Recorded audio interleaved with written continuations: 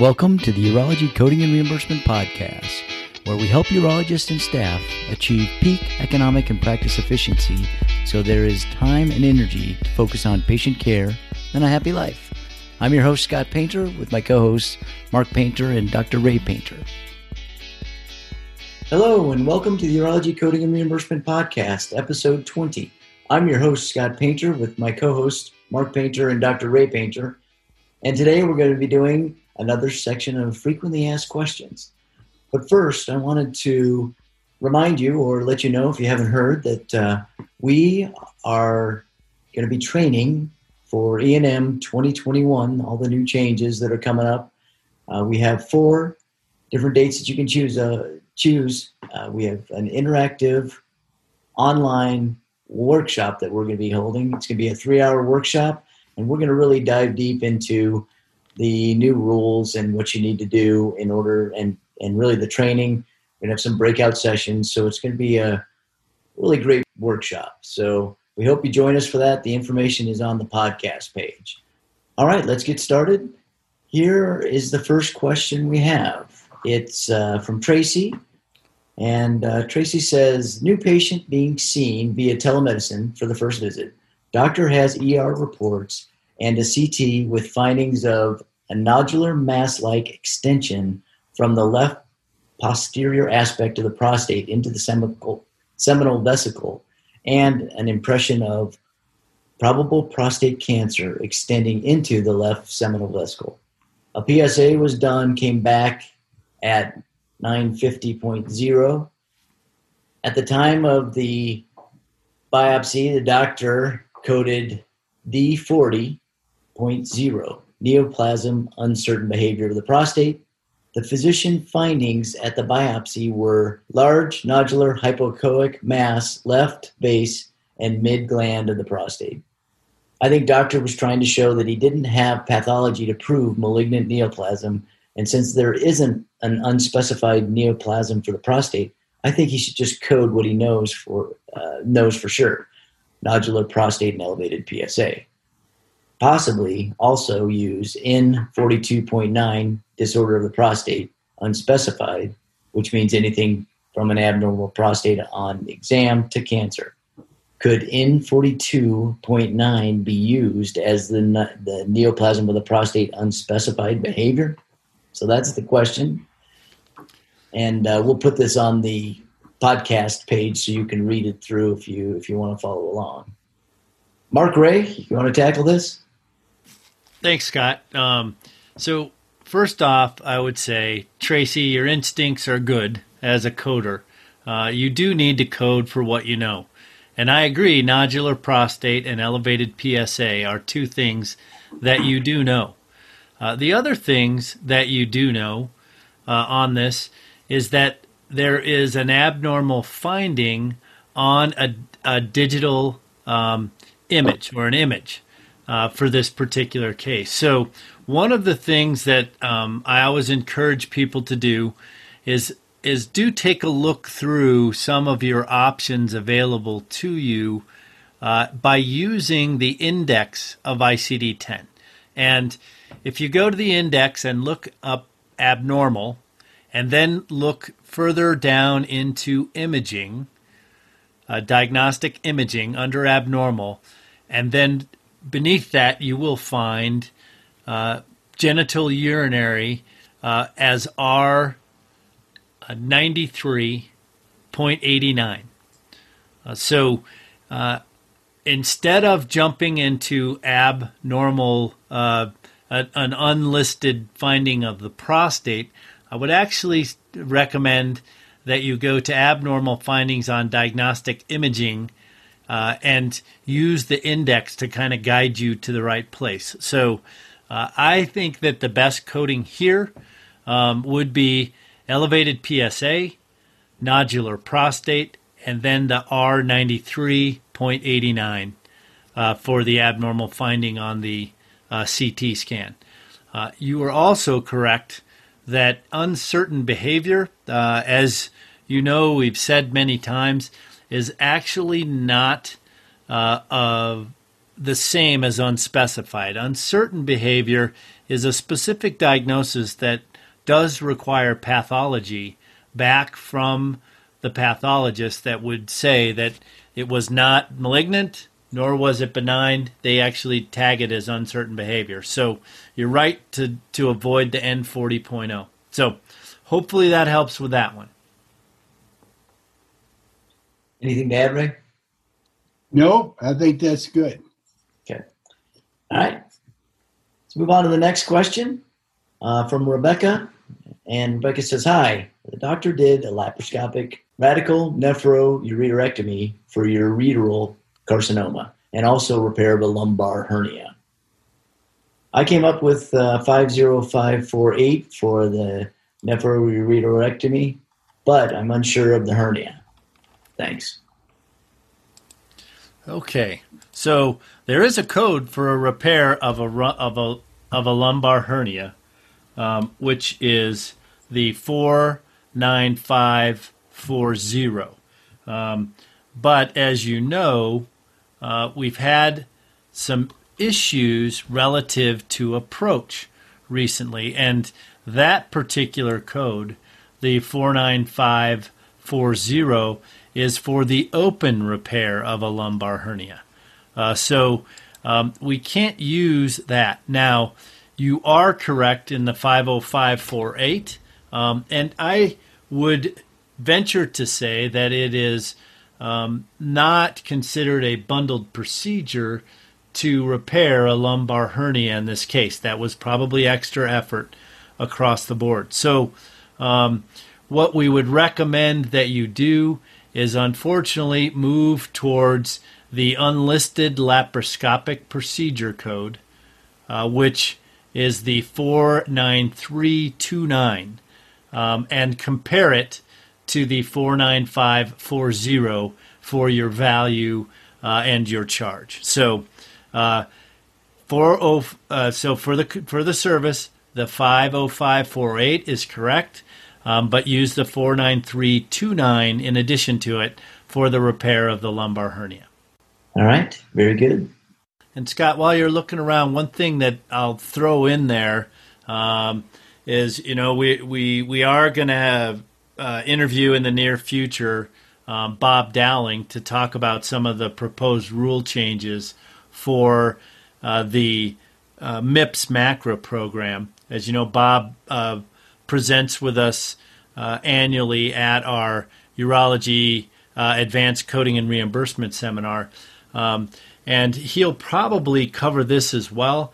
But I did want to pass on that the the appropriate use criteria rule that we've been telling you about, which requires you to look at the CDSN or the clinical decision-making tool as you order advanced imaging, that testing period has been extended for one additional year. So a little bit off topic there, but for those of you who were scrambling to try and get all that set up and ready to go, you've got a little bit more time. You still need to start looking at all of that stuff, but there's not going to be any reimbursement penalties until the end of 2021. So you got a little bit of time to work through that as you're looking at all these options.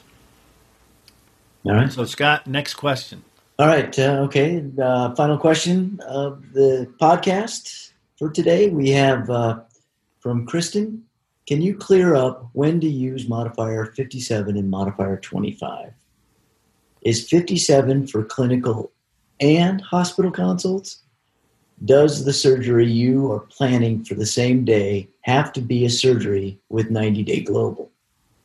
What if it's just a ureteroscopy? Does putting in a catheter after an ER consult need a 57 modifier? So there's a bunch of questions along with the 57, and then the modifier 25 questions are, is 25 used for separate E&M only if they have a separate procedure? For instance, they come in for a cysto but then mention a genital wart that is removed.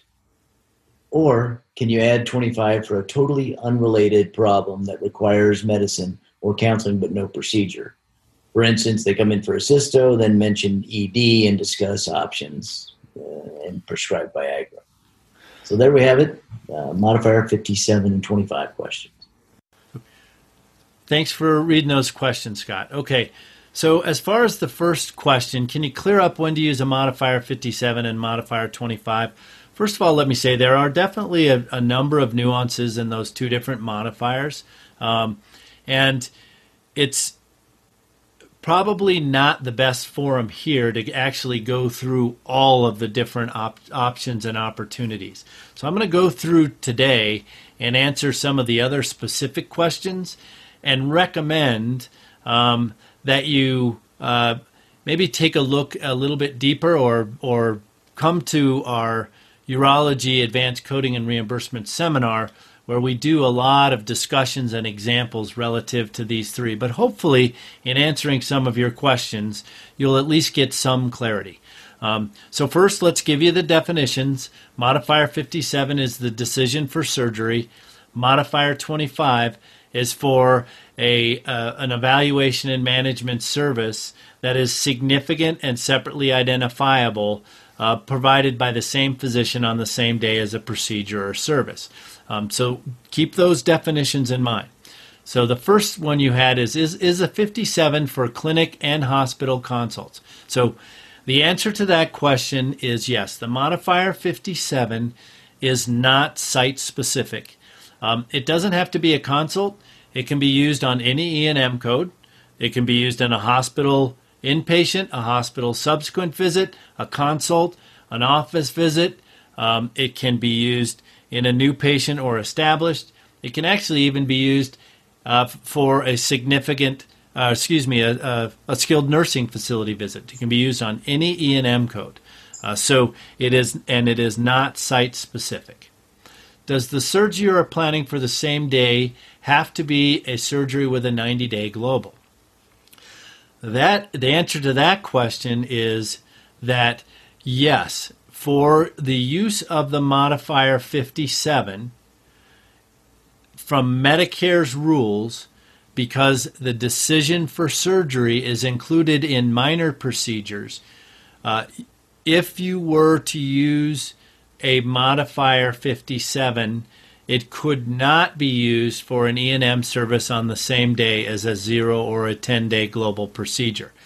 Many of your private sectors are now following that rule. So the only time you would use the modifier 57 in Medicare is if the procedure that is being performed is a 90-day global. Now, the other thing you have to remember is that the 90-day global actually has one preoperative day also included in the package. So the 57 modifier can actually be used on the day before a 90-day global if that encounter, that E&M encounter, was the point in time you decided to do surgery. So the 57 from Medicare can only be used with a 90-day global, but can be used the day of or the day before. So either of those work.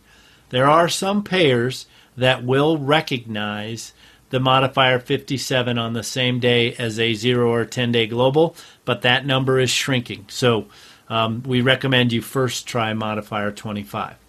So what if it's just a ureteroscopy? That's a 0-day global. We can't use a 90 modifier or a 57 modifier because it's not a 90-day global. Does putting in a catheter after an ER consult need a 57 modifier?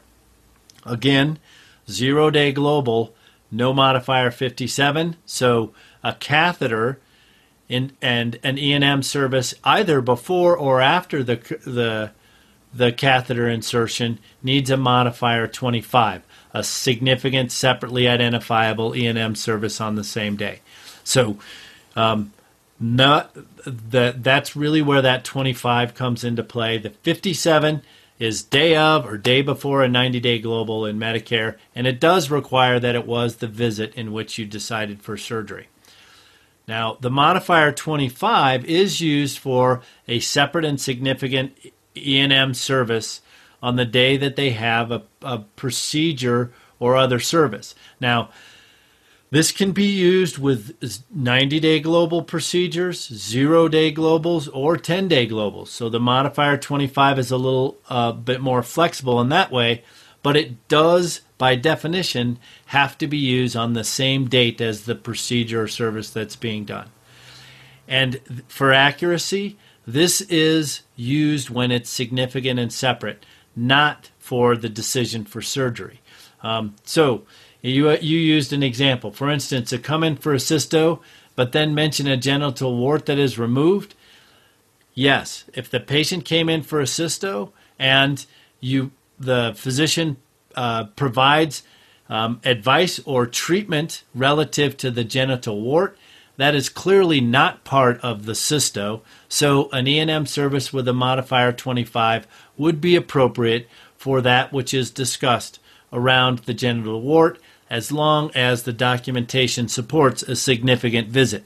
And, certainly one of those things that was like, just put some ointment on that isn't necessarily significant. You do need to have that documentation to support it's significant and separately identifiable.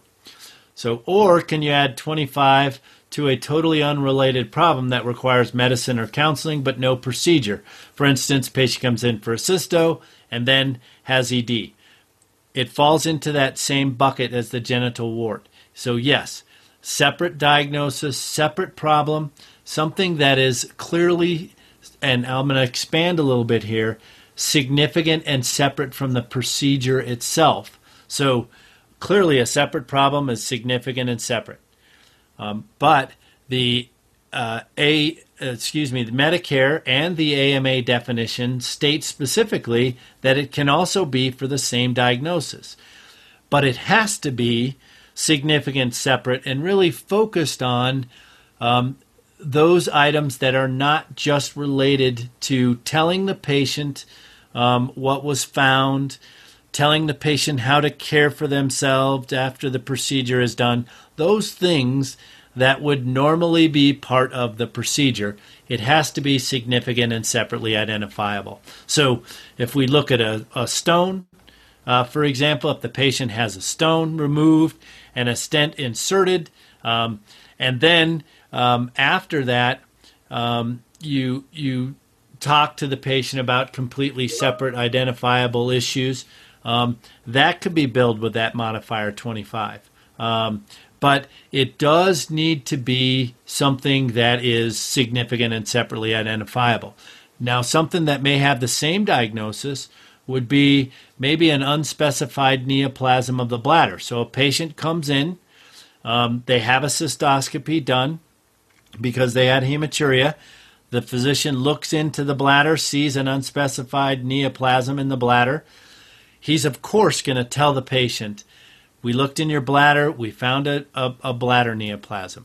That's all part of the cystoscopy. And, of course, for the next couple of days, you may have a little bit of blood, and we gave you some antibiotics. Those types of things are all related to the procedure.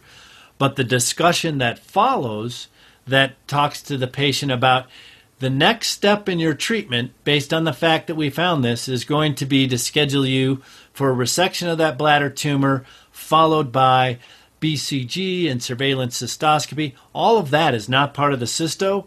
That is a significant, separately identifiable E&M service that can be reported with a 25 modifier. So hopefully that gives you a little clarity between the two. It doesn't answer every situation, I know, but hopefully it gives you a little bit to go on. What about, I got another question, another scenario really quickly. What if they come in as just for a regular, they're in there for their annual visit, and then they mention they have genital warts, and then they remove genital warts? Would that be a case for the 25 modifier? So are you talking about a preventive annual visit where the patient has no problems whatsoever? Problem. No, not that they've mentioned before, obviously. In this, it's new to them. Yes, so that is a situation where a modifier 25 would work. And because it is not part of their annual, and we'll say wellness or preventative visit, now they have a problem-focused service. It is separately billable, but Medicare has rules that your overall charge for that day can't exceed the charge for the wellness visit. So it's a little bit of a different conundrum in how you get paid, but the appropriate coding is the E&M code of the 25 in addition to the annual wellness visit. That is actually a good scenario, because one of the problems people have is, since Medicare doesn't pay for the decision, that visit you made the decision to do that surgery. But you can still charge for it because you provided a significant and separately identifiable service at the same time. So the fact you made the decision to provide the surgery does not negate the ability to use the 25 modifier. Oh, you're talking about doing a surgery for the wart. Right. Yes. Okay. Yep. All right. Anything else to add on this? Well, there's plenty more to discuss on this, but we'll leave it there for today.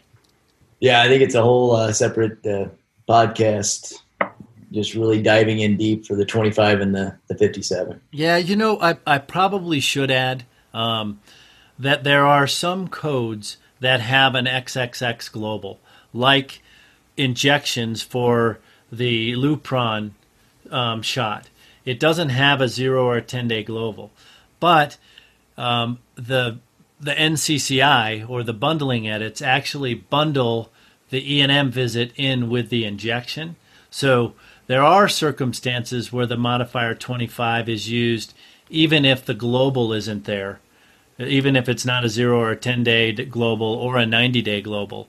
Instead, you've got an issue with bundling. So the modifier 25 has more uses. So again, a discussion for another day, but I just wanted to make sure we understood that modifier 25 isn't just for surgical globals. It's for same-day procedures that are bundled as well. Last word on this, Ray, or are you good with that? No, I think Mark explained it pretty well, particularly the part about the discussion. It has to go much deeper. But to kind of summarize what was said, to make it easy to start, is the 57 is used for Medicare only in conjunction with 90-day global procedures. If you make the decision to provide that surgery during the global, which is the day of or the day before, the 25 modifier can be used on any E&M service in which you provide a significant and separately identifiable service. And that refers to separately identifiable is something other than related to the surgery. And the significant means it's more than just a passing service. It was a significant time and effort. And again, that is for any E&M service, not just the 0 and 10-day global. Yeah, it's not. Yeah, any E&M service provided on the same day as a procedure in which it's 0, 10, or 90, or there's a bundle, right? So as you can see, there is a lot to this. So as we keep adding the last word, it expands. So we will cover this in more detail on a future episode. That's it for today's question and answers. Remember, we have the E&M Live workshops that are open for registration. You can go to prsnetwork.com/020 for episode 20. And there's links to it. We'll put links on there so you can check it out. We'd love to have you join us. Anything else to add before we sign off? Happy coding. Thank you for listening to the Urology Coding and Reimbursement Podcast, where we help urologists and staff achieve peak economic and practice efficiency so there's time and energy to focus on patient care and a happy life. Special thanks to Carl Painter For the music today, you can find his music under his record label, The Juicery, with extra pulp and special guests.